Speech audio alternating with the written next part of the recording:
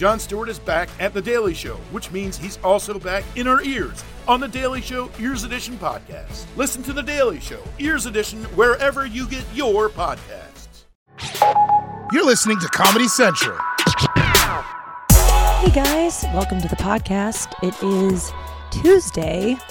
I am in Los Angeles, California, because tonight, Tuesday, even though it's Monday here, no big deal.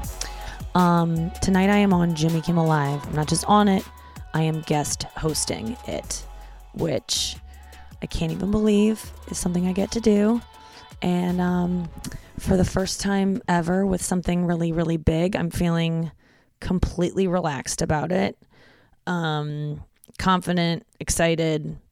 If you haven't seen like people guest hosting for him the past couple weeks, it's like in a house, you're alone with, like, you do your monologue literally alone in a room with one guy with one camera. And so honestly, the pressure is kind of off because there's no audience that can tell me if I'm not doing well. And all the jokes are so funny. And I feel like I'm just really, I worked on it really hard, and it was really hard to make choices about what jokes to do because it was good though, because I wrote like 20 new minutes of material about my life right now, and just like different jokes about quarantine and like kind of my perspective on it, which I'm sure you guys have heard me kind of work out through this podcast. But I had to whittle it down to only 3 minutes of jokes, and then I have like a 3-minute piece that I shot where you'll see and it's the thing I shot the other day that I was talking about that I was so nervous about that actually went really well, and there's a celebrity cameo in it. And then I'm also the thing I'm nervous about tomorrow is not so much doing the show, which it's tonight, Tuesday. By the time you're listening to this, I'm either getting ready for it, shooting it, or already done, in which case yes. But today is the day before, and I'm kind of like I said, I'm really not that worried about it. It's just in good shape, you know? Like, there's nothing else I can really do to make it better, and that's always a really good feeling. Try to get a spray tan today, and they're all closed, which feels good because it's like, I can't. It's kind of like my joke that I had in my special bangin' about I like bondage porn because you get tied up and like you can't do anything to the guy. So it's like, I would, but I can't. And that's what I feel like quarantine is. It's just like forced laziness. I would go get a spray tan. I would get my nails done, but I can't. So now I like don't have to do those things. I'm just going to paint my nails with some shit that I bought at CVS. Guess what? No one will know the difference. And then I'm going to spray tan with like, I just texted my makeup artist. So relatable. I just texted my makeup artist, just like bring some paint for my body. So I'm just going to paint myself. And also, I don't really give a fuck about looking tan on TV as much anymore. This quarantine has really changed my perspective about that stuff. So I am nervous about getting my hair done, and because I just like don't want someone touching my hair. And although the woman doing my hair I've worked with for like almost years now, and she's so gentle and never says anything mean and is never like, oh my God, your hair's so thin, or like, there's really a lot of breakage back here. If you're a hairstylist and you ever say anything like that to any of your clients, go quit your job and like find a new profession, because no one ever wants to know the truth. So she's always very nice. So I don't even know what I'm worried about. And my hair looks actually pretty good. I'm accepting it. I'm feeling good about it. I talked to my friends this past weekend in Arkansas about my struggles with it.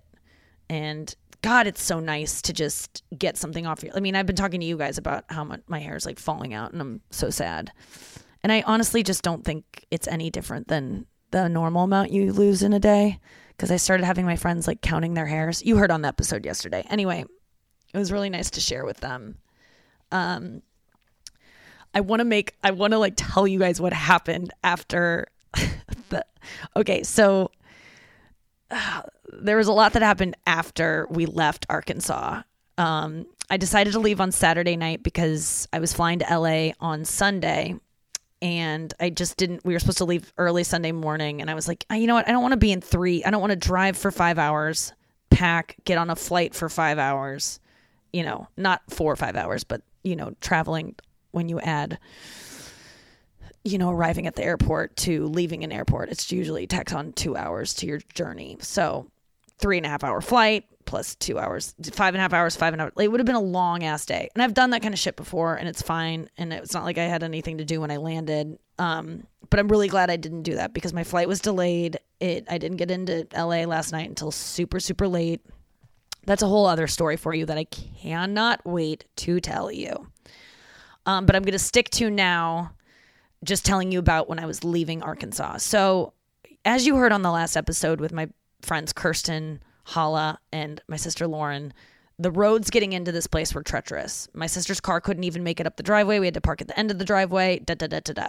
So every time we left to go do something, we'd have to move my sister's car because it was blocking the end of the driveway. My sister would pull out, pull back up, pull out, pull back up, right? She was great at doing this. Then on the way, when we're leaving, I was like, Lauren, I really want to drive so this is Saturday, 4 p.m. We're going to get home at like 11, right? Because we take our time on the road. We make a lot of P stops, Starbucks, whatever. Drive the speed limit. You get it. So I was like, Lauren, I really want to drive because I hate 2-lane highways, right? Already covered that. So, and on the way out of Arkansas, it's like all 2-lane highways and I just need to be in control. So she was like, that's fine. So we hug Kirsten goodbye, like nearly tears because we just love each other so much and we had the best time. And we're like, God, when is the next time we're going to do this? Those kind of goodbyes. I'm backing out. Kirsten is like grinding in the driveway, like just doing some sexy dance, like lifting up her dress, and Halla's like waving and they're just kind of walking away and like, we're like, bye, honking, like the whole thing. I pull out, I back up like 5 feet and they start being like, no, cut it. You're going the wrong way. And I drive into a ditch, like gravel, it gets out of control. I looked at the rearview mirror. Like there's no excuse for what I did. I tried my best. I wasn't trying to be reckless. I wasn't trying to be funny driving. I was doing my best is all I have to say, because I drove into a ditch and my sister was very upset with me and it kept getting worse. I kept trying to get out of it and I was falling deeper and deeper. And it was like, oh no. Got out of the car. Laura tried to get in. Halla tried to get in and get it out. Got deeper in. She did better than me. We went and got towels to give the car tire some traction. Fucked up the Airbnb's towels. It was a nightmare. We called the tow truck. My sister's like freaking out because the car's like the axle is like maybe broken. The tire looks deflated because it's so deep in the gravel that it looked like it had deflated. My sister's like nearly crying. She's like, why didn't you let me drive? The whole thing. We're having that like panicky moment and I'm trying to just rub her back and like calm her down while also calming myself down, being like, it's not that big of a deal. No one's dead. I'll buy you a new car. If I fucked up your car, I will literally buy you a new car. I'm not worried about it. Everything will be fine. We actually are leaving a day early so we have time. Just trying to like breathe. I literally started praying. I'm like just praying to God, like clasping my hands together and praying as Halla's trying to get the car out, that like there's some miracle, even though it's very clear the car is not getting out. So then we eventually go up to the road. We flag down a woman who goes and gets her husband and then her friend's husband, and these two guys, and they're like, yeah, I would say mid to late 60s, come up. Maybe that's insulting to Kathy and the crew. I don't really know how old people are. They looked great, I gotta say. The ladies are in great shape. The men too. I mean, these heroes came up in a car. These two men were so understanding, so helpful, so sweet, helped us like try to get the car out a little bit more. The guys are sitting on the hood of the car to give it more pressure up there, pushing from the back. I mean, it was a group effort and it was so just sweet and kind that they all like stopped their happy hour to come up and help us, but they couldn't get it out. And it was just a dire situation. So the tow company that we called beforehand, and we called off because we thought Kathy and her crew were going to get us out. So we had called a tow truck, but he was, hours away. So we called him off prematurely because we thought Kathy and crew could get us out. They couldn't. We called the tow truck guy back. I decided to call him this time because I'm like, I got to do a little negotiating. So I just said to him, dude, I'm sorry. We need you again. Like we underestimated like the kind of power we need. We need you. And he's like, well, I'm driving to Missouri right now, and so I'm going to be an hour there at least, and blah, blah, blah. And I don't even know if this guy knows how to get to this house. I'm like, fuck, we are not going to get out of here for a few hours. At least I need this guy here now. So I did a shitty thing for anyone else who was waiting for this guy to show up to him. And I said, I will pay you an extra $500 from whatever anyone else, for whatever it's going to cost if you postpone those other ones and get here as quick as you can. And he was like, I'll be right there. And I was like, yeah, money fucking talks, dude. God, I'm so grateful that I was able to do it. But it was, bottom line, if you have money, you shake it around, you get ahead of other people. And it's a shitty thing, but it's why I fucking want money for shit like that. That's all I want money for.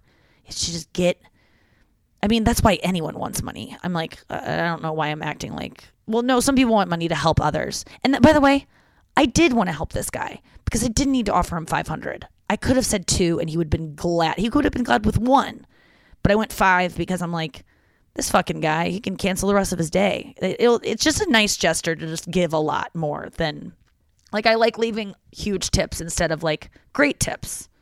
It just feels better to me. It's all selfish. Anyway, this guy shows up and it was like erotic. Look, can I play you a clip of him pulling the car out? Because I need you to hear how I felt. And I couldn't post this on my Instagram because it was just kind of too dirty. But this is him getting the car out. And it literally, he just hooked it up to the tire with a winch. Which is, by the way, winch was referenced on the podcast yesterday. That was the first time I'd ever heard winch. And then I heard it again twice in one day, and I had never heard the word a day in my life before. So here's him with the winch. Literally, if he gets this thing out, I'm going to blow him. I'm going to have to. Literally, sir, you are signing up for a big old beach. Oh my God, this is so hot. Okay, it was like erotic. The car was just easily coming out. When you spend so long as 4 helpless women, plus 2 other women, plus 2 other men, trying to get a car out, and it's just getting worse and worse. And then this guy just comes along, straps something to a tire, and then within 3 minutes, the car is being just picked up like it's just a aluminum can gently out of the ditch. It was the release. I was like, seriously, I'm getting turned on. So the guy was really nice. I gave him the money, and then we were on our way. And while he was leaving, my friend was like, she's gonna be on Kimmel. She's hosting Kimmel on Tuesday, because I like to give that gift to people of like, if I was like a guy in a small town and someone that was going to be on TV in 3 nights from now was like, I was interacting with, I would want to know that. I'm not like, I don't like to tell people who I am or whatever, because I'm like, I want the attention. I mean, maybe it's 10% of that, but it's 90% of like, oh, that's like cool for them. They get to tell their friends. Like, it's like a little bit of a thing. So I told him that, or they told him, my friend told him that. And I was more than happy to be like, yeah, check it out. Tuesday night, Jimmy Kimmel Live. And then he was like, I'll find you on Facebook. I'm like, I'm not on Facebook and we're not going to be talking. But then he started texting me, and he was very nice. So shout out to, God, I forget his name already. What did he say? Hold on. I just want to see what he said. I have to say something about the towing service in Eureka that helped you on your TV show. LOL is what he told me.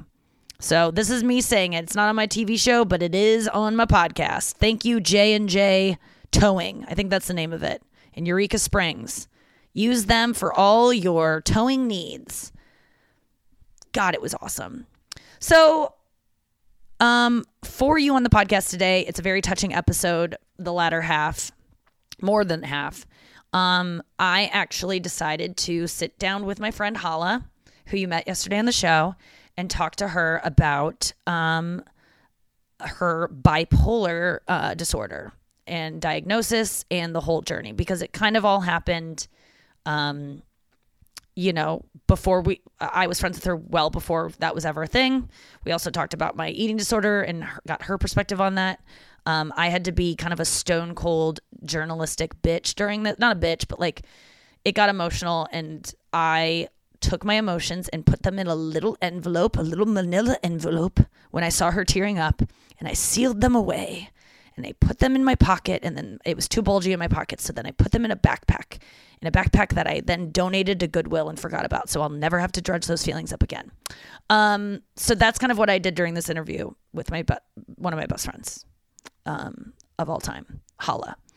So coming up, where I talked to her, and I think you'll get a lot out of it. And I hope you send it to anyone who might be struggling with bipolar or have struggled with it in the past or anything. I don't know. I think it's really good. I was really proud of her and myself because, we shared a lot, and I hope it helps someone. So watch me on Kimmel tonight and enjoy this interview with my friend Halla in Eureka Springs, Missouri. J&J Tone, never forget them. Winch. Hey guys, I'm here back again with my friend Halla, who I've known since 5th grade. We met in Mrs. Grove's class, and my only friend up until that point, my best friend was Kirsten, who you already met. But I needed more friends. I needed more than just Kirsten, even though it was just me and Kirsten for a whole year, and it was blissful, and I had found my very best friend. Then another girl came into the mix. How did we first meet? I feel like on the bus or some shit. Oh, I don't remember meeting you. Okay, well it's nice having you on the show, but we have to go. I'm gonna talk to someone who does remember how. I asked my mom recently. I was like, "Will you tell me about my life, like up until 5th grade?" Like, I mean, I have no memories of my entire life. So I was asking my mom, like, who was I friends with? I don't remember any of my friends, literally up until you and Kirsten. Like, well, that's nice. That was your awakening for when you started having a memory. Yeah, maybe you didn't have friends before then. Is that a possibility? No, that's what I was like, Mom, I don't think I had friends. Like, I think a lot of people don't. I was in like brownies or whatever, and like, but I don't feel like I had like good friends until I didn't have good friends until you and Kirsten. Well, I remember when you made the first move for our friendship, because when we were in 5th grade, like we were friends in class, but like what it takes to hang outside of class. It takes telling your parents about the friend, having your parents call the parents of the friend, and then from the buzz book, as a lot of I'm sure people had different names for it, but we had buzz books, but that's what it took. So I remember when you called my mom. We got asked if I was going to go to your farm, and it was one like weekend you were going to the farm for like the night, and it was like an hour or so outside of St. Louis, right? You guys had like a farmhouse, and I remember being like, I'm going to stay away at a new girl's house. It honestly reminds me of like what dating is now, of like being asked out on a date where you're like, we'll see how this goes. Like I had the same anxieties as a kid about making new friends, but you made the first move, and then one night in what town was that? Labadie, Missouri. One night in Labadie was all I needed to know that we would be friends for life. And we really have been. We only had one, like, gap year. I'm saying it like an Australian. A gap year. The gap year when we weren't friends. Was it a whole... Because you worked at the Gap and I worked at Old Navy, and we just we were rivals back then, even though we were owned by the same company. No, we were like one year when we weren't friends. And then we went to, of course, like... So I went to college. We were friends all through high school, 5th grade to high school, went to college, then weren't friends 2 years in college because it took me like 2 years to get to KU, for 1 year to get to KU. Then when I was at KU the first year, I was just friends with Kirsten, not you, because I had to choose sides. Then we were friends junior year and on. And I remember like I remember one night I was like I was in my bedroom on Vermont Street in Lawrence, Kansas, and I like get a phone call on my flip phone. And this like number came up. You called me from a different number. I think you didn't think if I saw your phone number that I would like pick up. And so I like answered the phone. I was like, I *67'd you. You did? So no caller ID. That was back in the day. No, I'm just kidding. Okay. But I probably did. I probably maybe called you from like a Latin cafe where I was working. Oh, maybe, yeah. I thought you like borrowed a phone or something. Anyway. I called you? I never call anyone. I didn't text. You called me and you're like, I was like, hello. And you're like, hey, Halla, it's Nikki. And I could like, there were like some nerves there. And you were like, I want to be friends again. I was like, oh my gosh. I was like, I thought you were mad at me. There was like a whole falling out. Yeah, because we didn't talk for a year, but because of just other bullshit. But it wasn't like we were ever mad at each other. I just had to choose a side in a matter between you and someone else, and I chose the other person. You already said who it was. Well, Kirsten. Yeah, I chose Kirsten. But then I don't know what spurred me being like, I just want to be friends again. But I think I was just saw that you were having fun on Facebook. I bet Facebook came out and I was like, that looks fun. I want to get back in there. Because you had like your own group of friends by then, which you then brought me into. Right. Yeah. And we reunited. Oh, do you remember our reunion? Yeah. Yes. Our reunion happened. We were seeing Gothica at the union. The student union would screen like movies that were freshly out of theaters, and Gothica was showing with Halle Berry. And you came and met me there and like walked down the aisle. Your dad was leading you like you were getting married. And there was a woman singing an aria.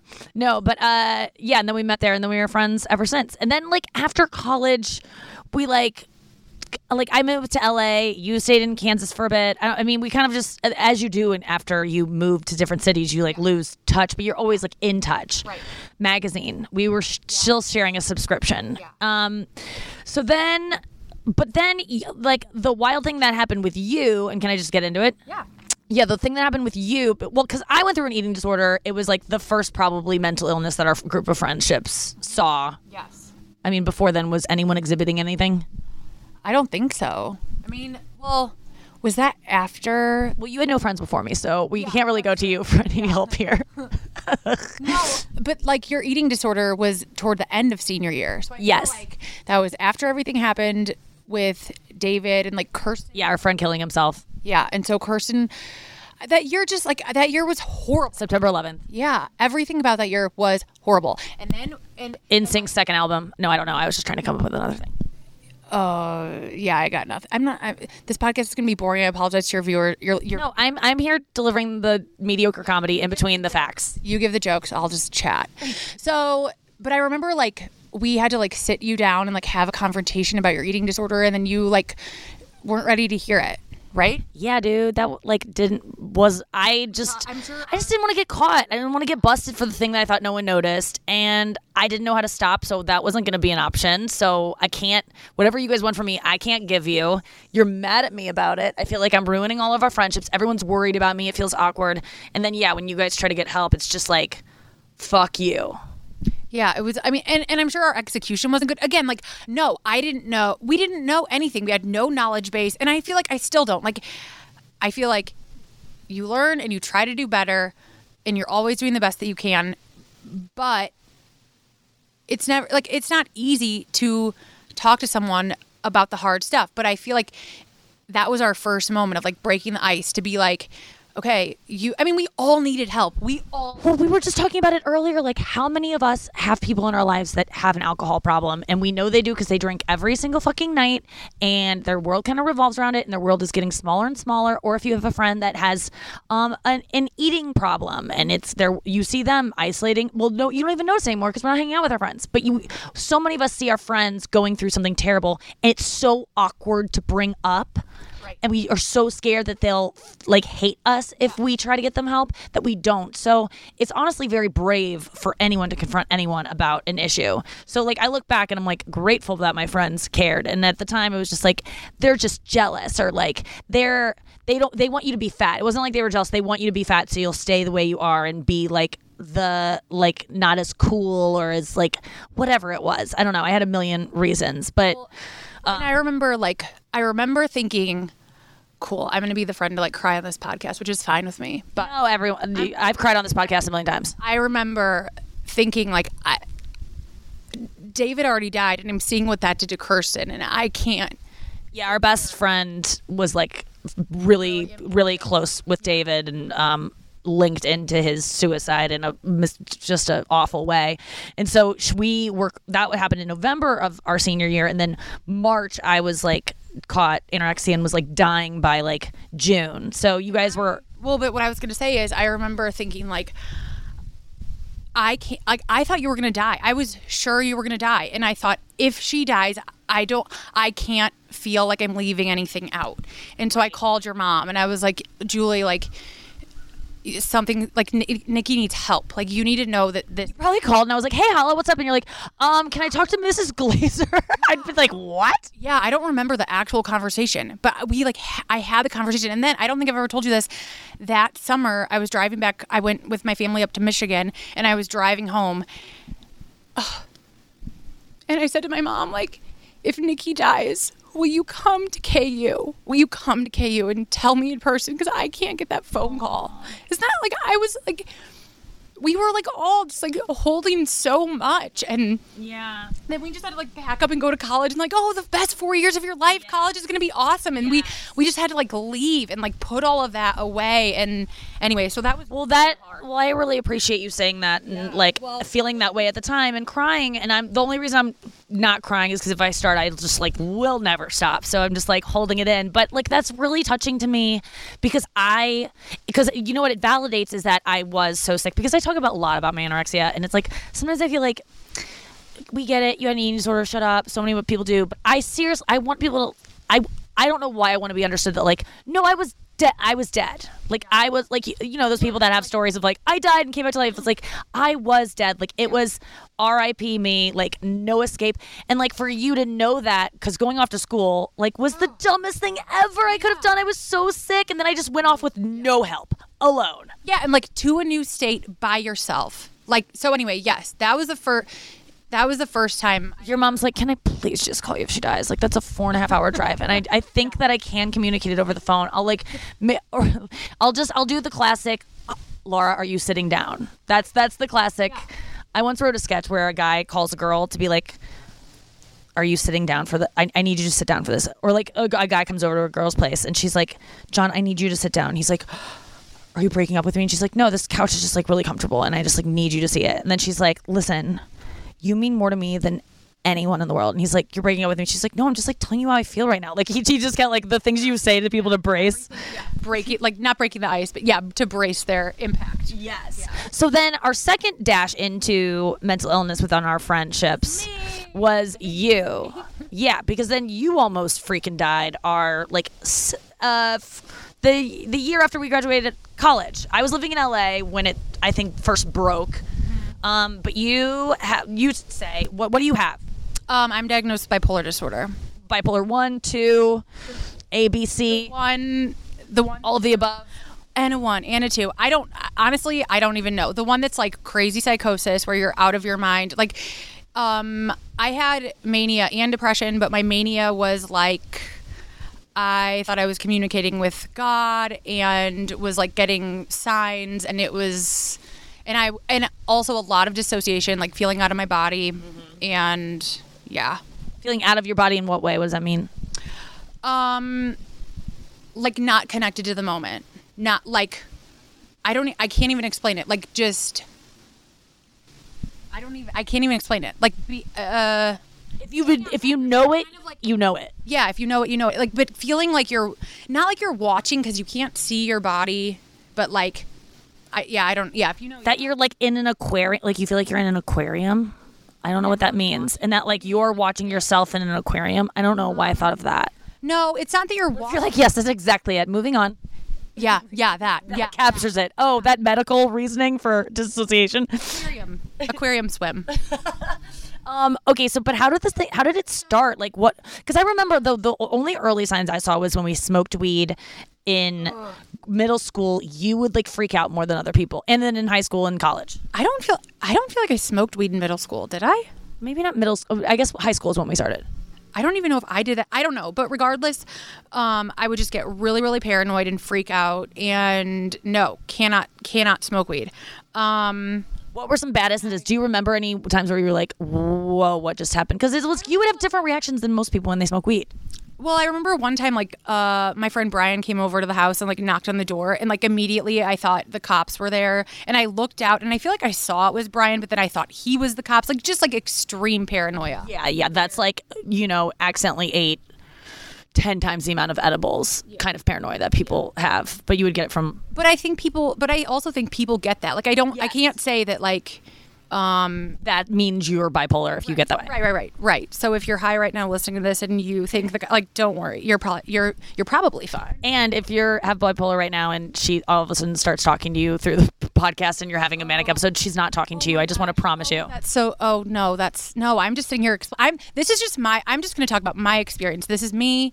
And I was making a joke, but seriously, like people with bipolar, like that's what I worry about sometimes when I talk to people like, hey, friends, and like, hey, like, you out there, like sometimes I like to make it very specific and I'm like, oh my God, if I get it too specific, it's going to make someone with bipolar disorder like think that there's something here that's not. But the problem is, you'll find it anywhere. I found, like, if you're having a manic episode, no one needs to bring something to your doorstep that's coincidental, that's going to make you go off on a weird thing. Like, you'll find it. Yeah, like I remember in like Psych 101, the guy was at your room at the ward you were at. yeah.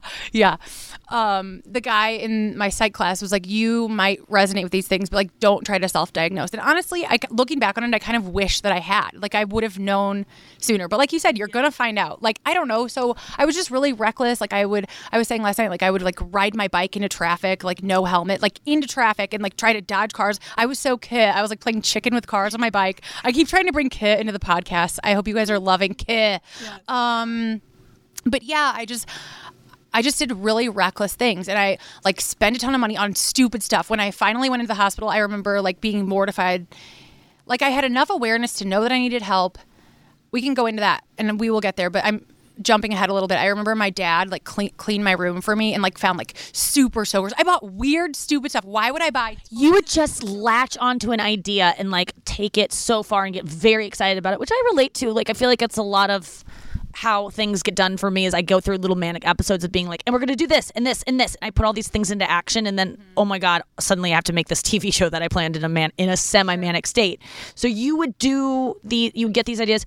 The first time I saw it, I was living in LA and I was doing some like live internet show that wasn't really a big deal, but I was like, Halla, watch it. Like, it'll be live on TV. And you were like, then we're going to call in and I'm going to do this. I'm going to make a poster. And you like had this grandiose plan. And I was like, it was just a little red flag. But then that was like shortly after is when I think shit hit the fan. Yeah, and honestly, like I don't know that I blacked it out or I was like so psychotic that it all felt normal to me, but I don't know. I don't remember any friends being like, what is going on? I know they were all like talking. No, they were doing it behind your back. Yeah, everyone was talking about it like, oh my God. That's the thing. We don't confront each other because it's so scary to be like, I'm worried about you. Yeah. And I can't blame my friends, you know, like, I mean, Caitlin, my roommate at the time, and my best friend, like, I can't imagine the things that she saw because I don't remember. And you were always like, Halla's crazy, Halla do this. And there was a lot of drinking in college and like around this time where it's like you could be like, oh, that was just like a drunken, stupid thing you did. Sure. Right. And so, yeah, I don't know what people saw, but I knew the things that were going on in my head, like this paranoia. It started happening like outside of, and I stopped smoking. I didn't smoke weed, like you know. Yeah, you saw that how it made you feel, right? And so I was having these thoughts like outside of anything, and then so I stayed in Lawrence an extra year, and like I was teaching at the time, and my co-teacher like came to me and said something and said like, I feel like you need to get help, something's going on. And I got so defensive and like yelled at her like, I'm fine. And I don't even know what that means either. I don't know how, like what, I don't think I yelled at her. I think I was just like, I'm okay, and like left. But I went home and like sobbed because I knew she was right. I was like, oh my gosh, I need help. And that was the day like Caitlin drove me to Kansas City because I felt like it was bigger than me needing help. Did you ask for help? Like what? Yeah. And so shortly after that teacher talked to you, you told Caitlin, drive me to Kansas City, I need to go to the hospital? I went home and I was still kind of in denial. I was like, what were you doing that was weird? Like, what did the teacher cite? She didn't really or I don't remember. Like I know I was really into making posters in our classroom, and I was like cutting up magazines and like finding like making weird. I was just making stuff, and I wanted the kids to like be able to see these things that I made, but I was overexerting and like putting way too much time into these. Were you talking to Jesus yet and stuff like that? Were you having that stuff? Yeah, no, this all lasted for like a year. It was a year of that. But did you know, obviously, you know, what, when you started hearing from Jesus and thinking you were God or stuff like that, were you like, oh, this is a weird, or you were like, I'm right? I thought I was right, but I don't even, like, again, this is one of those things, like, it's hard to explain if you don't understand, but I knew it was like a little off. I was like, I shouldn't be thinking this, but this is so real to me. Yeah. And then, but also I was so scared to get help because I thought that I had like schizophrenia or something, and I thought I was going to get like locked in a psych ward. I thought my life as I knew it was over, and it really was. Because you did go to a psych ward. Yeah, and my life has never been the same. Now it's so much better. But at the time I was like, I thought I was going to be institutionalized. I thought I was going to spend the rest of my life like in One Flew Over the Cuckoo's Nest, and some guy was going to like what did the guy throw at the end? And they're like free. Oh gosh, that was such a spoiler. I'm sorry if you haven't seen Cuckoo's Nest. Come on now. Like a refrigerator or something. Oh yeah, there's a book too. It came out after the movie. Sink, I think. Anyway, whatever.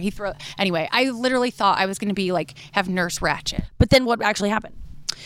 So I don't know. I went into the hospital and they pumped me full of drugs, and I blacked that out too. And how long were you there? 3 weeks. Damn. And then when you got out, you were just continued drugs? Yes. I had to move back to St. Louis and like live in my parents' basement, a la Nikki circa 2020 COVID. And I lived there for, I don't know how long. That was April of whenever. It's okay. Yeah. And I lived there for a bit. And then meanwhile, I like wanted to move out to Colorado. My brother lived in Boulder and I wanted to be near Jay. And so I like told my parents, this is my plan. And I'm sure they were, my parents have my whole life been so good at like, giving me space to make decisions for better or worse. Like looking back on it, they must have just been so terrified. Like our daughter was just, went to a hospital. Out of her mind. Literally out of her mind. And now she's deciding she wants to go live off on her own. But I'm sure like having my brother nearby made them more comfortable. Yeah. Poor Jay. And you had to, at least at some point, you weren't going to stay there forever. That's almost a form of institutionalization. That's how I feel right now. It's like being at home. It's like, at what point is this like the way it is? Like, yeah, you can stay here and treat it like rehab for a couple months, but baby bird needs to fly. Yeah, I just am sure it must have been scary for my parents. I can now look back on it like, wow, that was really brave of them to be able to let go and let me do that. And they like, anyway, so I drove out to Colorado and I went to grad school there. And I can't remember if it was before I left or when I was in Boulder that I decided like I want to wean off of these meds. Oh, it was after. So all of grad school, I think I was like on medication. And then I moved back to St. Louis for like 2 years and decided... You did? Yeah. Oh, yeah, with my sister. You lived with my sister. Yeah, I lived with Lauren. Yeah. And Whitney. Hey, Whitney. And I just decided so how long have you been without meds now?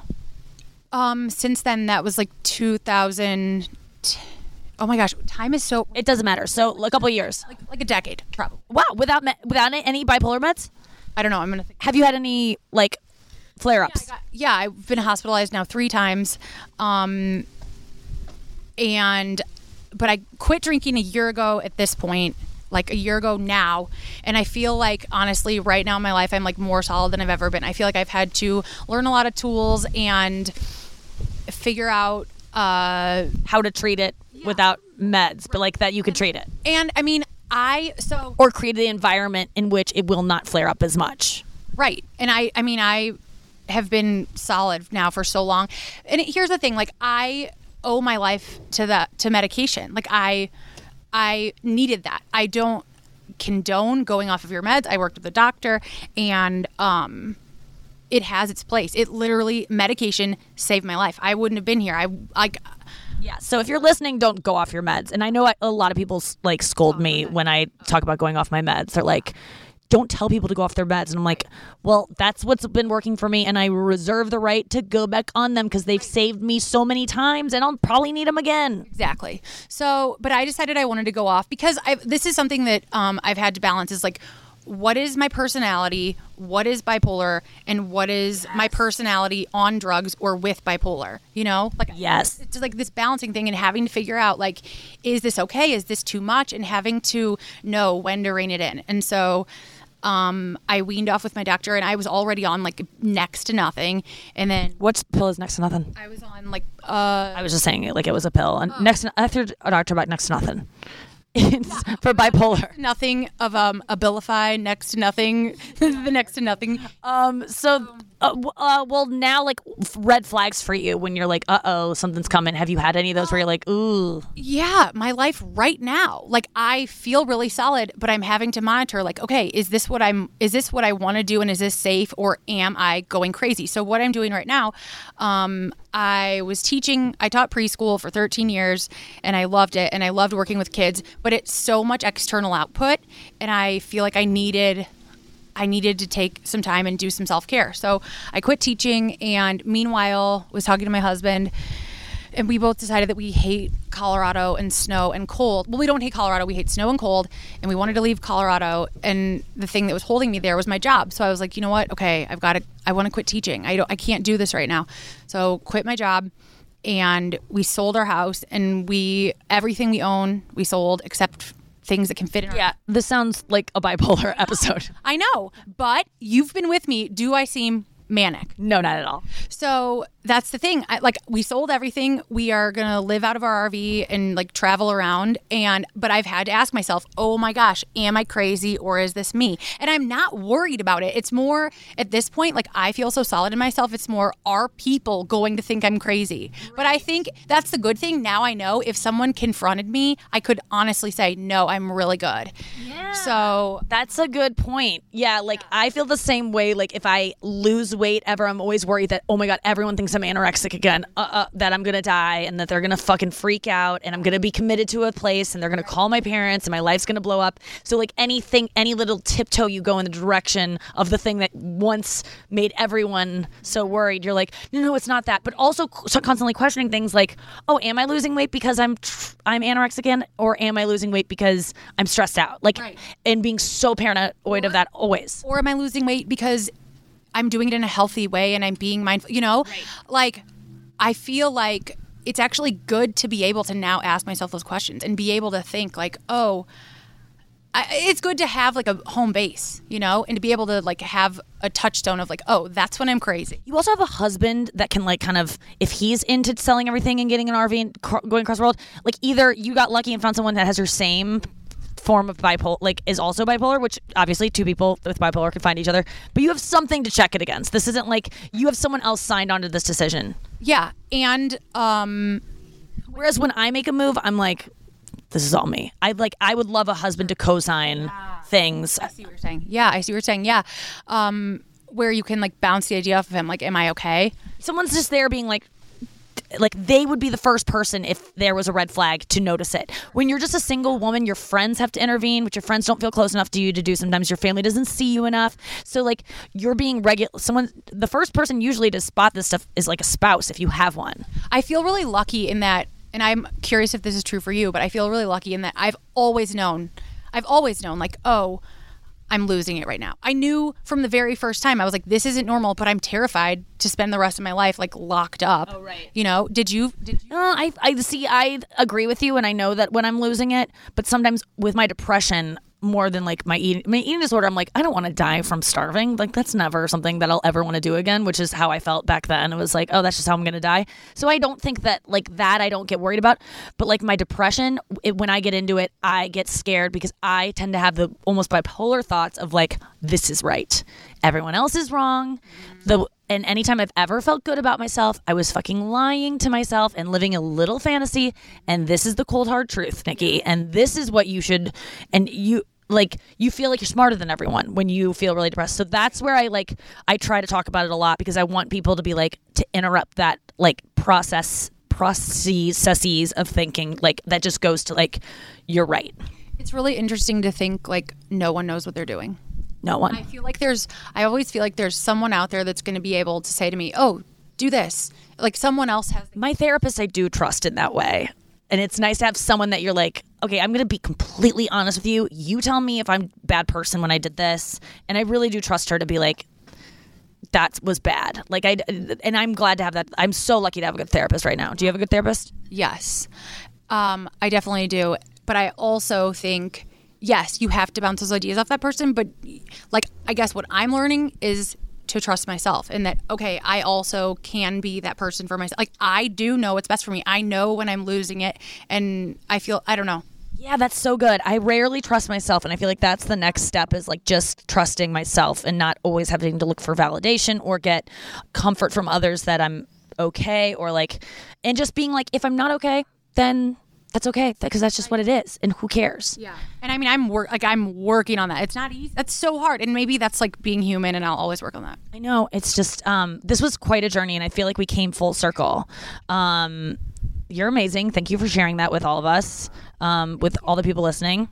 Thank you. I like that I had to put the microphone next to your mouth so you would thank me. So please, right now, tell me how grateful you are to be able to share this with all these people. And I'm so grateful. Oh, am I supposed to say jackpot? no, I was kidding. I was doing what I was like, just like being totally humble. Like, it's great to have my friend Laura here, and I don't ask her to say thank you or anything like that.